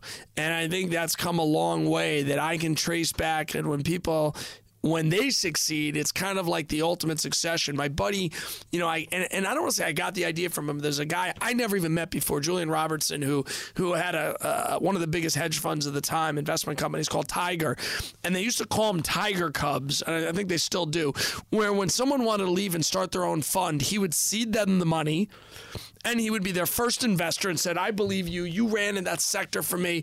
You don't want to be here anymore. I'm going to back you. and I'm gonna be part of your fund. And that's what I kind of feel like. If you worked for me or worked around me or you were a client of me, and I believe in you as a person, I don't care if you want to start a toilet paper company. If I believe in you, I'm going to back you. Sure. And I've done that so many times, and it actually does bring me amazing satisfaction that almost every one of them has succeeded, and some more successful than others, but they're doing it, and they're following what makes them happy, because I think what we learn in today's kind of world is that life is short. It's short. And I think, everybody busts on millennials a little bit, or Gen Z, or whatever the term is now, about they job hop and they care more about, life experiences than material things and this and that. Like, I think it's actually great. I mean, to me, if that's what brings them happiness, that they can get 3 months paid leave to go to, New Zealand, terrific. Sure. If they want to work in an open platform and play foosball and have unlimited vacation and massages, great. You can do it, and that's what makes you happy. Terrific. I don't know that way. I actually look back and am upset because when I travel the world and I had clients all over the world, I wish I would have experienced more. Instead, if I was in a hotel in China or Australia or France, it didn't really matter to me because I didn't sightsee. I went in, I did my meeting, I stayed overnight, and I got the fuck out of Dodge. So I wish more that I would have experienced more, stayed an extra day or two, or seen things or done things, but I was so focused on the prize that it didn't matter to me. And I wanted to go in, do a deal, and leave. It's also why I didn't get married till I was 37, first kid at 39, next kid at 41, next kid at 44. I would have been a horrible husband, a horrible father if I would have gotten married in my 20s or early 30s. I was on the road 150 days a year. And I was out till 2 a.m. every night. Closing deals. How are you going to be a good husband and father and do that? I would have been divorced 9 times. So you obviously you were aware of that, but you stayed away from it. Like, because when did you figure the time was ready? Because there's never no time like. Well, my time was, I'm very lucky, and would shout out to my wife it's our 10-year anniversary coming up on May 2nd, so right around the corner. But I always told people I was going to be a young dad. I was going to be like, I'm going to have 8 kids. I'm going to be a young dad. Didn't happen. It didn't happen because I was a little materialistic and superficial, and every girl I dated looked the same, and we're all from either Scandinavia or Eastern European, and no one was under 5'10" ever. And again, going back to no one ever told me I was 5'7", 5'8". So, once I realized that, again, maturity of, look, my wife is, I'm not just saying this, she's just as hot as any supermodel I know. My wife is gorgeous, cool, raised in London. She's the best. But the reality of it is, and I believe it, and I love her just as much today as when I married her. And the best mom, best wife. But I also had to realize that, like, it's not just about that girl on your arm. Like, am I really going to go to the Czech Republic and hang out over Christmas? Right? Like, is that really what I want my life to be? Or, hey, these models, their career is even shorter than some NFL players. Is that what I really want? And it's a home. It's a home. It's about having, that's one thing I've learned over the years. It's even about a home, of having the little things in life that mean everything. And sometimes when you're, and being a partnership, to raise a kid. Look, I raised my first kid. Separate. I was separated. And by the way, if you ever told me I was going to be back and living in West Orange, New Jersey now at 47 with 3 kids, I would have told you were crazy. I would have said L.A. You think you were going to be L.A.? L.A., Miami, do the social triangle. New York, L.A., Miami would have been my triangle. And live in the dream. And, again, it's something that pulled me back. And my parents are 5 minutes down the street. My sister's in Short Hills. But, look, if you want to talk about what still drives you, though, it's the deal. It's putting together deals. It's doing deals. It's making shit happen and looking back and be like, I put that shit together. That's what still every day drives me to do deals and go to work. And I might not be going to an office every day, but I'm on the phone every day doing deals. Sure. And I still am as passionate about my job and about businesses and investing in companies and helping companies and advising companies than I've ever been. You know, you speak about your kids and your wife, you know, and the success you had. But what did you do, or what do you still do, like, you know, with money? Like, meaning, like, was there something that you bought, like, you know, that when you felt it, like, you say, you know, I'm going to buy this, and, you know. Oh, yeah, I bought, if you look at my watch, my Timex, which I've had for 20 years. Yeah, I'm a big... That's very simple. I'm not going to say I am a Warren Buffett who, like, eats at McDonald's, wears a Timex, and drives a shitty car. But the material things didn't matter. I'm fortunate to have a nice house in West Orange, New Jersey. But at the end of the day, I'm not a car guy. I'm not a jewelry guy. I'm not a clothing guy. I'm not a sneakerhead. I wore my same Adidas, I swear to God, that I've been wearing to the gym for 8 years. I just, you know, to me, my wife's not cheap. I spend money on my wife. Okay. But if you want to talk about where I really spend it, I invest. And, you know, again, tennis is my passion. With 2 partners, I bought one of the oldest tennis clubs in South Orange, New Jersey, less than a year ago that now we just announced. Unreal. It's one of the second oldest tennis club in the United States from 1880. People have won there like McEnroe, O'Connor, Stolle. You know, it has amazing history, and we've brought it back to life. And now this week you can read we hired David Burke as our executive chef to do the food. Oh, okay, yeah. We have Aaron Crickstein, a famous touring pro. Food. I don't play tennis. I again was hoping for the Olive Garden chef. They upgraded. No. I got overruled. Don't do that. I want to make those decisions. But at the end of the day, stuff like that, you know, I spend my money on because it's a passion. And if I ever make money on the club, I don't know. But I love it. It's 10 minutes down the road. I love tennis. I love people, and I think we'll be successful in that. And you know, really.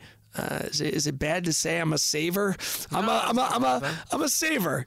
I want my kids, I think, you know, for me, I want my kids knowing and my grandkids knowing that if they want to be a doctor, great. But if they want to be a math teacher in a local high school, that they're not going to have to worry about paying rent or having a car or going on to Disney World with their family.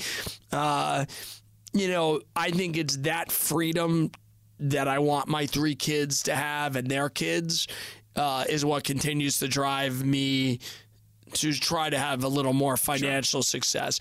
You know, because that ability to truly wake up, putting myself in my kids' shoes, to be able to do whatever you want, knowing that you have to work. Nobody's handing you a check when you turn 18 and say, hey, go out and buy that Porsche, and by the way, go in the city and buy some bottles.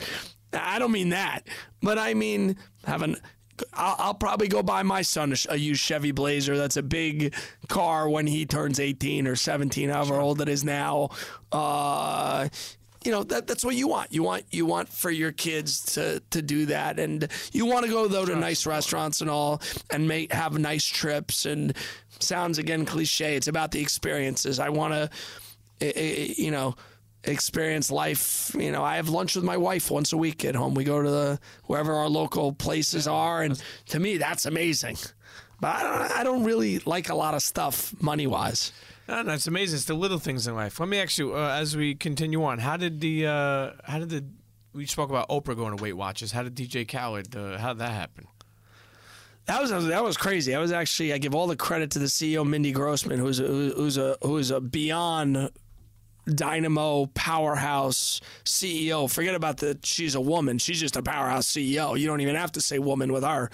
And, you know, she used to run home shopping, and she was at Ralph Lauren. And, you know, I had done DJ Khaled's deal with T-Mobile a couple years back when he was like the king of Snap, which I think he still is the king of Snapchat. But, you know, we did some deals with him on behalf of T-Mobile, who I just finished doing a Drake deal with, and a couple other people. Not to cut you off, but do they get like?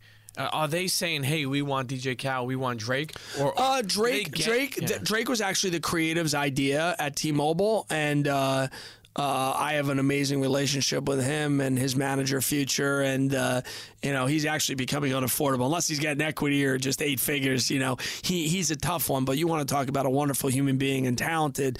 I mean, I put Drake right up there with the best of them, and his manager Future. There's not a more humble, hardworking manager and more of Drake's partner than Future. And it was been with him as one of his old school guys from Canada. You know, he's the best. Yeah. But at the end of the day, you know, they'll come up with great creative. And again, it just makes it easier that I have a relationship. And with Khaled, you know, I'd booked him back when he was making $5,000 doing bar mitzvahs and Sweet 16. So I had a little bit of a relationship with him pre-Rock Nation and Jay-Z backing him and Lenny his manager. Much bigger. And you want to talk about a hard worker. Good for him. Good for him. And at the end of the day, we finished a great deal with T-Mobile. He had to do a lot of work for it. Some side-by stories for another later time, but you know, just a guy who really did the work. And you know, I think Mindy said, we want to target men who can move the needle. Not just with the minority communities, but men in general. And Khaled, you know, appeals to all guys, you know, like Khaled. I mean, the guy's not only a talented producer, but what he's been able to do with his social prowess is unbelievable. So they came up with the idea, not me. And, you know, you can negotiate against Rock Nation, who are not always the easiest to negotiate against. I mean, they got some tough negotiators in there. So whether it's Michael Yormark or whether it's Dez or whether it's Jay Brown or whether it's Lenny, you know, these guys aren't easy. You know, they want to get their artists paid. So those are always my hardest negotiations, and they just get bigger and more powerful every day, Rock Nation. So I kind of, when I see it's a Rock Nation client, part of me is happy because I got a good relationship with them. Part of me cringes because I know they're not going to, you know, take $1. Yeah. So I think they wanted him. He really moved the needle. We re-upped him, and he's been an unbelievable advocate. He's on the program. He's losing the weight. But again, I can't take any credit other than just doing a deal and knowing that when they asked about him, saying he's a great guy and if he can stay on the program and get healthy and eat grilled chicken and sitting while he's lying in Miami looking at palm trees and hanging out with his son, if he can eat well, you know, he's got a chef, he can cook. Yeah. You know, this is a guy who can lose a lot of weight. Sure, and he's funny. You know, what are some, obviously in that business, there's a lot of sensitivity. There's a lot of emotional problems at times. Meaning it's almost like I'm sure you had to deal with some deals that are headaches. So, you know, the person's not there, the person didn't deliver, the person's requesting 17 bottles of fucking, this. What has been one where you like? Well, it's every day of my life, by the way. We're talking about it during break. What do I really do for a living? What's my real job? If you really boil down to it, I solve problems with enthusiasm. That's it. I wouldn't have a job if any company could call any talent agency or manager or the talent themselves and say, here's how much I want to pay, here's what I want you to do, and they say, okay, sounds great. I wouldn't have a job. There is nothing but problems. That's why I tell my staff and my teams and all the companies I've had, guys, no one, this is not curing cancer, and it's, again, sounds cliche. Nobody's dying. Okay, we didn't get Celebrity X in a commercial. We didn't get to license that piece of music. Okay, that's it. That's the worst that could happen. So let's get real on what we're really doing here. Getting celebrities to hawk products for people to buy, right? Let's really be real of what I do for a living. So it's not going to be Brooke Shields. It's going to be Ava Longoria. Oh my God, disaster. So at the end of the day, it's nothing but problems. It's, oh my God, the one guy who owns 2% of the publishing's in Zimbabwe and I can't get in touch with them. It's, oh my God, Naomi Campbell is my girl, so shout out to her. You know, it's like my sister. It's Naomi Campbell saying, well, I know the watch was just for the ad, but can I keep the watch? No, Naomi, you can't keep the watch. Send it back. So you know, well, why can't I keep the watch, Ryan? Please. Well, Naomi, it's a $150,000 watch, but it looks so nice on me. Okay, story for another day. But people miss planes. People fuck up their lines. People tell you that they love burgers and you find out they're vegetarian. Again, you know, there's nothing but problems every day, all day. You got somebody who's really worth $100,000 that thinks they're worth $10 million. You got an agent that wants to prove it to a client that he's going to get you that extra dollar when he's not worth that extra dollar. You got even talent who have so many people representing them, that you got to deal with 7 different people have to concur for you to get a deal done, because it's their lawyer, it's their agent, it's their dad, it's their makeup artist, it's their best friend, it's their publicist. And you're like, but part of what I do is I got to know who to go to.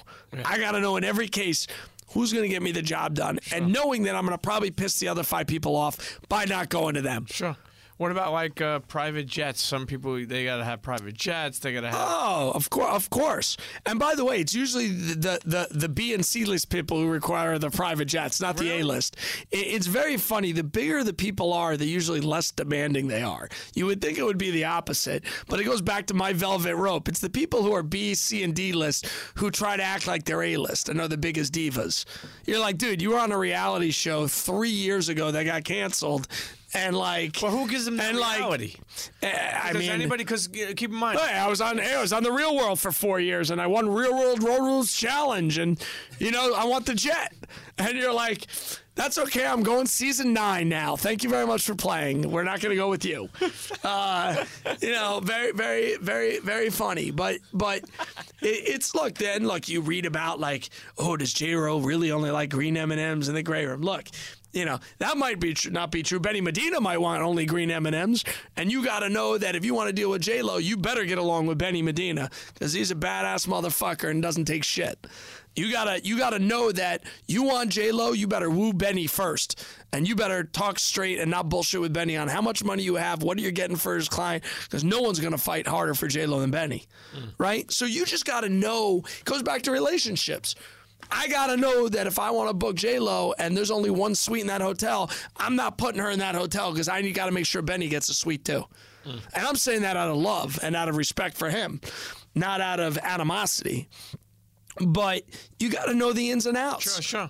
And that takes seasons. That takes years. It's experience. Again, that's why every Joe Blow who thinks they can book talent, and sells it that I'll do it cheaper than him, or I know the talent. And, like the guy rode in an elevator with somebody once, and that's the guy who says, oh, he's my best friend, right? You met him once. You had one dinner of 50, and he was in the room, and you're like, oh, I know him. You're like, you don't know shit. That's a lot of people thinking today. It's funny when you think about Pepsi, and we spoke about dealing with them. And there's no stupid question, but I think so. The point I'm making is, you think about like, why does Pepsi say call you when they could call Diddy themselves? Well, back in the day, it's an easy question. It's reality. There's a gentleman who's passed named Alan Potash, who's kind of like was their barometer of pop culture. Not a better guy out there, not a smarter guy out there. Really had his pulse on pop culture, worked at Pepsi.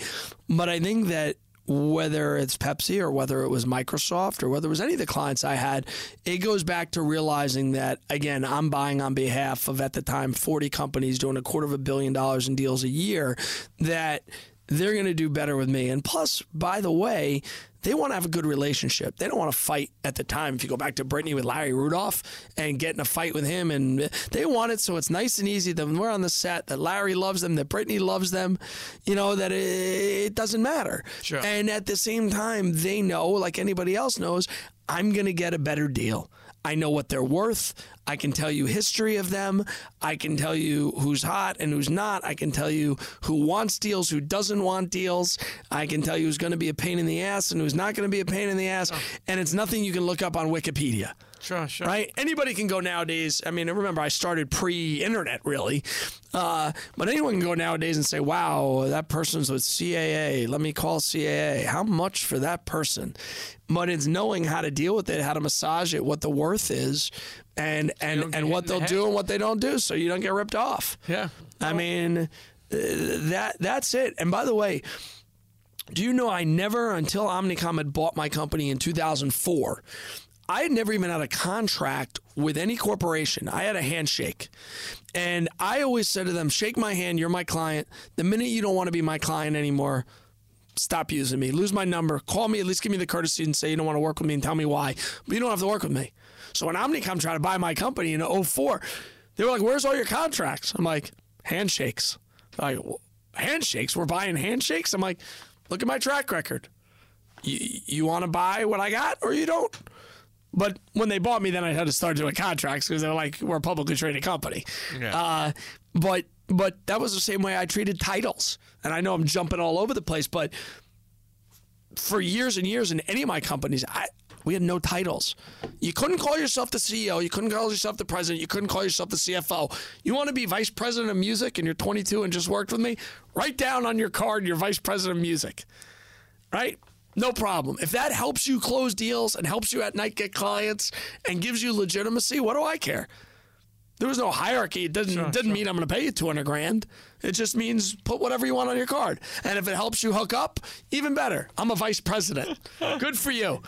The people I got worried about was the people who wanted, I said, you want a $10,000 raise or you want to be vice president on your card? They'd be like, vice president. I'm like, good. Save myself $10,000. Those are the same people who are faking their Instagram stories. That's yeah. They weigh 250. They look like they weigh 180 on Instagram. So at the end of the day, though, you know, again, it's still today, people ask the same question. Why use you? Why can't we do it ourselves? And again, it goes back to, I'm going to save you money. I'm going to save you a lot of headache, and I'm going to make deals happen. And if I can't make that deal happen, no one can.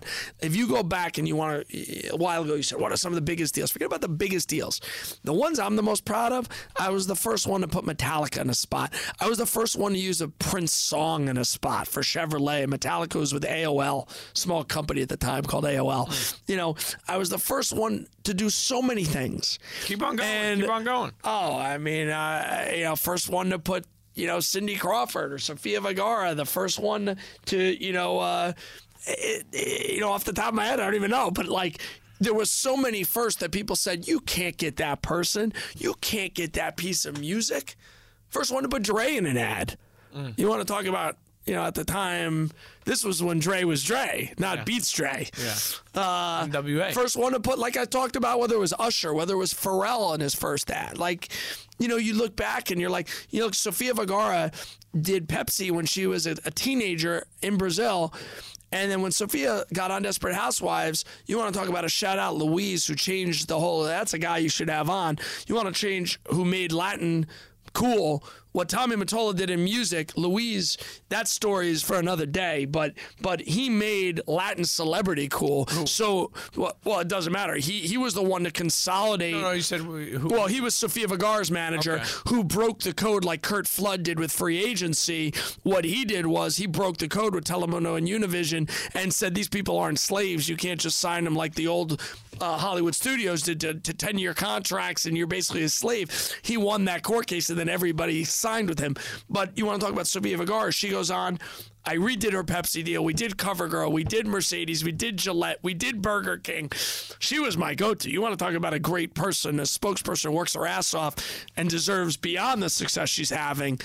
You know, it's unbelievable. I was joking with Louise the other day because she was in our Head and Shoulders ad, and I no longer work with Head and Shoulders, but, you know, he's been in the ads now for a bunch of years, and when I met him, he was a little kid, and now he's like a grown adult in the ads with her, and I'm like, Jesus. God, I'm getting old. No, I still can't believe I'm not 23 anymore. No, what happened? Head and Shoulders rubbed you the wrong way? No, you want to know what? If you want to talk about where we are today and bring it all together, is that I work with a handful of companies now, probably 20. I have a small consulting group that works with Mayflower Entertainment, where again I'm a little more choosy about the clients I work with and can afford to be. I want to work with great people, great clients, a lot of my former clients. And for the past 3 years, you know, my partner, Lindsay May, who you want to talk about a dynamo, this woman worked actually for Patrick Whitestone, worked at Endeavor, and then I brought her over to Platinum Rye, worked for me for over a decade. And when I decided to leave Omnicom and leave Platinum Rye 3 years ago and wanted to start a company, I said, I'm starting it with you. And she said, well, what do you mean? You're my partner. So what do you mean? I said, 50-50. She was like, what do you mean? I said, you're going to be my partner. And not only that, Platinum Rye was for Ryan, for May, you know, Lindsay May, we're going to call it Mayflower. I'm going to name the company after you. And I think, you know, again, you want to talk about the hardest worker, one of the smartest girls I know, it's Lindsay. Otherwise, I wouldn't have made her a partner and decided to go on this kind of next journey with her. And she's unbelievable. But again, we're very, I don't want to go through our list of clients because they're active clients, but we have some of the biggest clients of the world, some of the best clients in the world that we're doing, you know, a deal a day for. You know, we'll probably do 500 to 700 deals this year. And I took the people from my old company who I thought were best in class. Some of them went their own ways or did other things.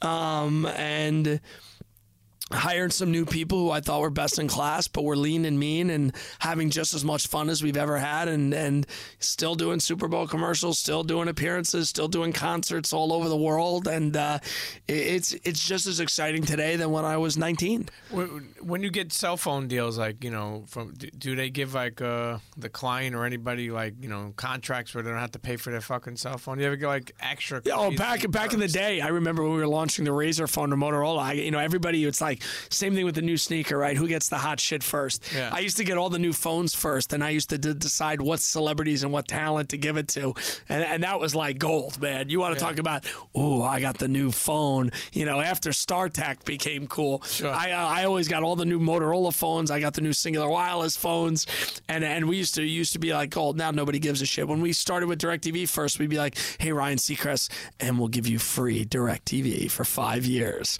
on top of the $100,000. He's like, sold. Microsoft, we're going to set up your entire house. Wait for this. With all Microsoft products. All. We're going to have a guy come to your house, wire your house, and do it. People are like, wow. I'd be like, yeah, we're only paying you $300 instead of $400, but we're doing your house. So I think, that those days have kind of ended, other than seeding products, which my company doesn't do. But there's a lot of great companies out there that, whether it's a new shoe, a new watch, a new soap, tickets to a game. Yeah, that's what they want. I think what we're trying to do now as a company and how the landscape has changed, and I hate to hit it at the end because I can do an hour on this, is what deals are like. Whether it's royalty deals, whether it's equity deals, whether it's backing people to start their own companies, celebrities you're talking about and raising money for them. I mean, the landscape's changed. Everybody whether it was 50 with Vitamin Water or Diddy with Ciroc or Clooney with Casamigos, everybody now wants to own their own shit. Sure. And again, you go back to the B, C, and D list celebrities, they want to own their own shit too. And that's even scarier. You're like, dude, we're not doing you can't do your own hair product. Nobody knows who you are. Yeah. Like, great. Good for you. You're on Housewives. You don't have the capacity to make money doing that. So I think at the end of the day, it's also now talking these celebrities over the ledge. Well, unless I get equity in the company, you're like, Tide is not giving you equity to do that ad. But everybody thinks they're a business person now, which is a challenge I have. Like when people read about LeBron owning Blaze Pizza, I don't want to do pizza ad. I want to own my own pizzeria like LeBron.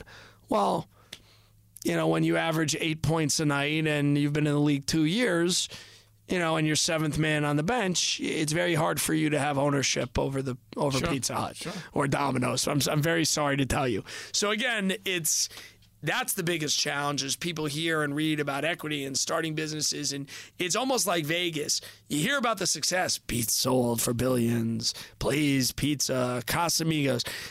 I won $100,000 in Vegas this weekend. Well, you don't read about, none of your friends are calling you and telling you they lost $20,000 in Vegas this weekend. It's only when they win. Same thing. There are so many startups that fail, so many corporations that fail, and like nobody talks about them. So I'm like, look, take the $500,000. You're not starting your own beauty company. If you don't want it, good luck. Yeah. I got 30 other people who will take my $500,000 from this company. Yeah. So, that's a great point because, equity is becoming more and more bigger of how people want to get involved. Even, like myself, I have a couple of different contracts where, say, I'm making money. If I'm doing well, I'd rather, the next deal that comes up, I'd rather take an equity deal if possible. Now, sometimes, to be honest with you, you're right, and I like that. I mean, obviously, Tide's not giving equity, of course. I love the way you put that.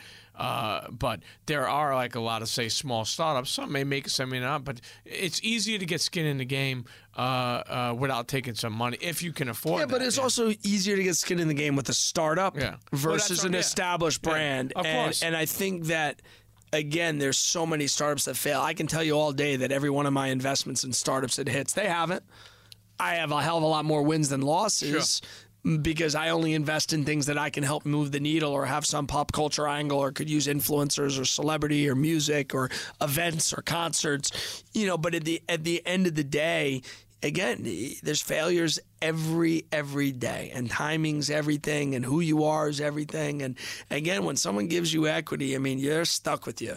They are stuck. Yeah. Right? It's not like, hey, after the 6 month, if you sucked, you're out.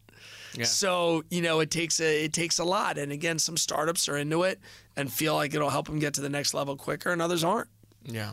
Now, as we wind this episode down, the deals that didn't go through. I mean, did you ever get depressed off this shit? Like, did you ever fucking, where you depressed? How about this? Let's go back to the roots of it all.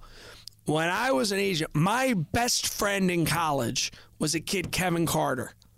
It's going to be a surefire top 10 pick. He was my best friend. I talked to him every day. I talked to him when he wasn't a top 10 pick. And he said, Ryan, when I graduate, I'm going with you. You have my 3 other guys on the team. There's no one I'd rather be with. We're going to ride and die together. I was like, this is going to be awesome. Told the world that when he graduated, he was going to be my pick. I got my first top 10. This is going to be sick. Sick. Told my boss, Art Kaminsky, Art, I got a top 10. I'm getting him. Nothing signed because legally he can't. Go down to the art. I forget which bowl we played in. Some bowl. After the game, I'm sitting there with the contracts. I fly down. Can't wait to tell the world. 6'5", runs a 4.6. Going to be drafted in the top 5, let alone top 10. Crying. Not only that, he was like a 3.8 GPA, zoology major, well-spoken, played jazz, I think sax. Not a better guy on paper for me to represent, unless he was a quarterback. Crying. What's the matter? You're not going to believe it. I don't know if I'm allowed to say this, but I think statute of limitations are over anyway. My dad had been getting a little something from an agent locally, and I can't let down my dad, and I can't sign with you. And I was like, I used to laugh. He used to send me letters of agent recruiting him, and we used to be like, I can't believe that guy's trying to recruit you. I'm going with you. Craziness. And he goes, but on my next contract, you can do it. So turns out this guy signs him to a 6-year, no voidable, horrible contract. Like a month in after, and the way it goes, you do the contract for 6 years, you get that agent gets paid for 6 years. Yeah. Calls me up a month in. I want you to be my agent. I said, Kevin, I can't make a nickel off you for 6 years. You're a defensive lineman with the Rams. I think he was like 5th pick overall. It's not like I got a ton of marketing I can do with you. I can do like a car deal, a little shoe deal, maybe a video game deal, an autograph deal. I'm going to make like $10,000. I'm like, I can't sign with you. But what that told me, you want to talk about turning lemonade from lemons. I said, if I can't get my best friend, legitimately one of my best friends, if I can't get him as a client, I shouldn't be in this business. And that's when I started really focusing on marketing, because I was like, I don't want to represent talent, man. I is my friend for 3 years, 4 years, 5 years, sure. Know his family, know him, and he's not signing with me. Forget this. And it switched my mind and my career, because I originally wanted to be, there was no Jerry Maguire when I started, but I originally wanted to be the biggest sports agent in the world. Sure. So you want to know about failures. I fail every day. I fuck up almost every day, And again, I go back to what my dad used to tell me, Ryan, you can mess up. Just don't mess up big. Yeah. So what he used to kid around with me and tell me about stealing. He goes, Ryan, if you're going to steal, don't steal a piece of gum. If you're going to steal, really steal and make it worth it. Otherwise, don't steal. He goes, it's not worth stealing, And he would say that sarcastically. But every day, and that's what I tell my team now even, guys, you're going to mess up. We're going to make mistakes. Let's learn from them. Let's not make the same mistake again. But we all mess up. Sure. And we're not saving lives. Man, let me tell you something. Your story should be a documentary. They should start doing that. And I know you're going to jump. Can it be a documentary where they don't see me, kind of like that where you got to see the stuff you have done. I'm in the shadows. The stuff you have done, people got to see. I would love to see it. Day in the life of Ryan Schinman. Well, I think my good friend and former guest of yours, Gary V, my friend for 15 years, who has been trying to get me on social media, who has been trying to get me to. You're not trying. You're going to be on social media. No, I don't know.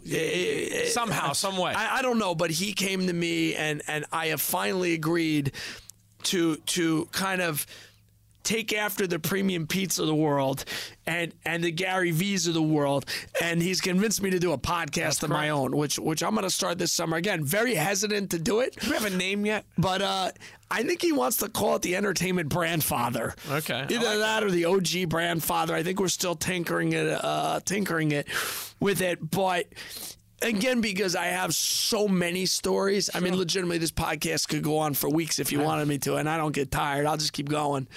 And I think that, again, I never felt comfortable before because they were my clients and they were active deals. But in this stage of my life, I'm still not ready to write a book. Or when I'm like 75, God willing, I'll write a book.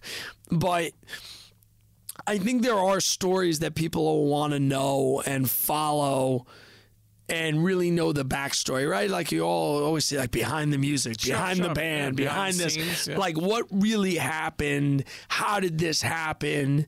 On individual deals or with clients. And I think it's going to be half CMOs and CEOs and half talent and their agents, kind of how deals came together and how it worked and some funny stories. I want you to look at it like this, right? Some people are very hesitant on doing a podcast because there's so many out there. But at the end of the day, there was so many fucking agencies out there. There was so many other fucking things out there. Everything is saturated, right? So some people, not saying you, but some people are like, I don't know if I...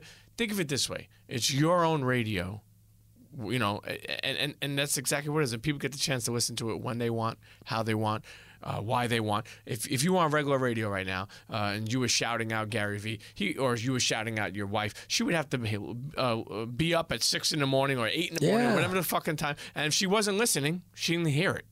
Now they could hear your stories, and it's almost like... Well, it's not even that. It's also a way to give back. I mean, guys like Jim Sabia, who aren't my client now, is the head of Constellation, who stuck with me at Coors, or guys I look at my buddy Sean Gleason, who's the head of Dave & Buster's, who was with me at Pizza Hut. He was with me at Dr. Pepper, and, you know, or Maurice, who I gave a shout out to, or any of my clients, or, you know, like, these people have done some amazing things in not just talent and music, but in business. So for me to be able to share maybe the hesitant stories that they're sharing and the experiences we had kind of together. You know, John Gieselman at DirecTV, you know, we came together with an idea that, hey, if we're going to spend $1 billion, you know, promoting the NFL, let's do something at Super Bowl. And it became Super Bowl DirecTV Saturday night. That's televised. That's crazy.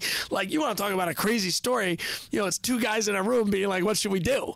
And to see that come to life is amazing. And give people a chance to see the, you know, the makings of that, you know. Yeah, and I think that's what people are interested in, not just the finished result. I look forward to it. I'm actually want to help you in the sense if I want to be there the first time you tape, I want to listen to how it sounds. I want to give you advice. I need the advice. Again, you know, I think I'm a decent interview. I don't know if I'm a decent storyteller or interviewer. So we'll work I'm never short for words, but at the end of the day, I think it'll be an experience. I think why I was sold on it is, like you said, it's like do 8 to 10 episodes, see if you enjoy it. If you like it, keep doing it. Sure. I'm not doing it to make money. I'm not doing it to get business. Sure. I'm doing it to just give back a little bit. It sounds hokey, but give back and tell some stories. And if it interests people, same reason why I speak at schools, to try to inspire these business guys to follow their heart, whatever. Well, listen, have some fucking fun with it, right? Listen, your journey has been, I mean, it's still going, obviously, but it's been super inspiring. I mean, I remember hearing stories about you rip out,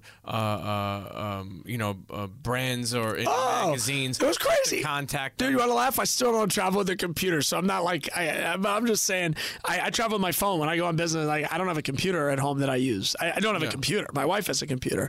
But back in the day, my buddy and I, Jordan Bergeron, was at William Morris now. He used to come over. We used to, like, rip articles. We used to take out, like, a Sports Illustrated or a Glamour magazine, close our eyes, flip the pages, and whatever page we opened to, we had to code call that company to try to get the head of marketing on the phone to do deals. And it would be a contest. Who could get the most people on the phone and who could finally get a deal out of it? I mean, you want to talk about old school. That's old school. That's old school. That's inspiring. And you think about all the deals you did. I mean, listen, let me tell you something. Internets, if you're just hearing of Ryan Schinman, hopefully soon you'll be getting into a podcast that you could hear more and more stories. I mean, I'll be honest with you, it's impossible impossible to get your fucking story out there. But I will say this, from what I like, is that not only is it inspiring, but the humility that you mentioned, not only with Stephen Baldwin, but even more so, it's like where it grounded you and made you a better person, and you didn't just formulate to the normal person who does deals. That's what I really enjoy, like, meaning like you made so much more of yourself than that, and still trying, right? You get better every day. Yeah.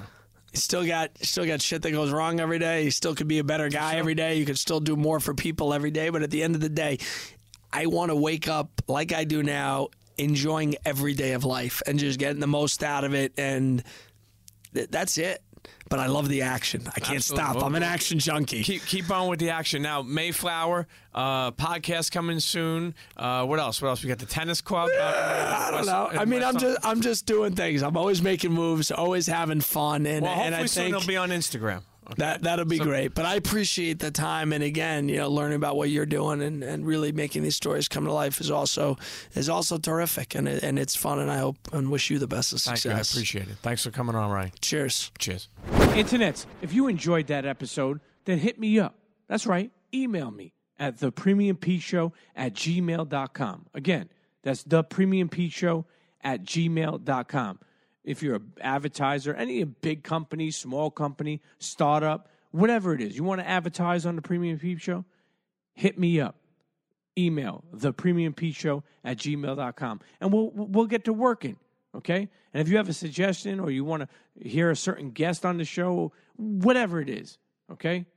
You could @Premium Pete, @Premium Pete Show on Twitter or Instagram, or for the last time, I'll tell you, well, I'm not gonna. It's not the last time. Email me. thepremiumpeatshow@gmail.com, and let's get to working.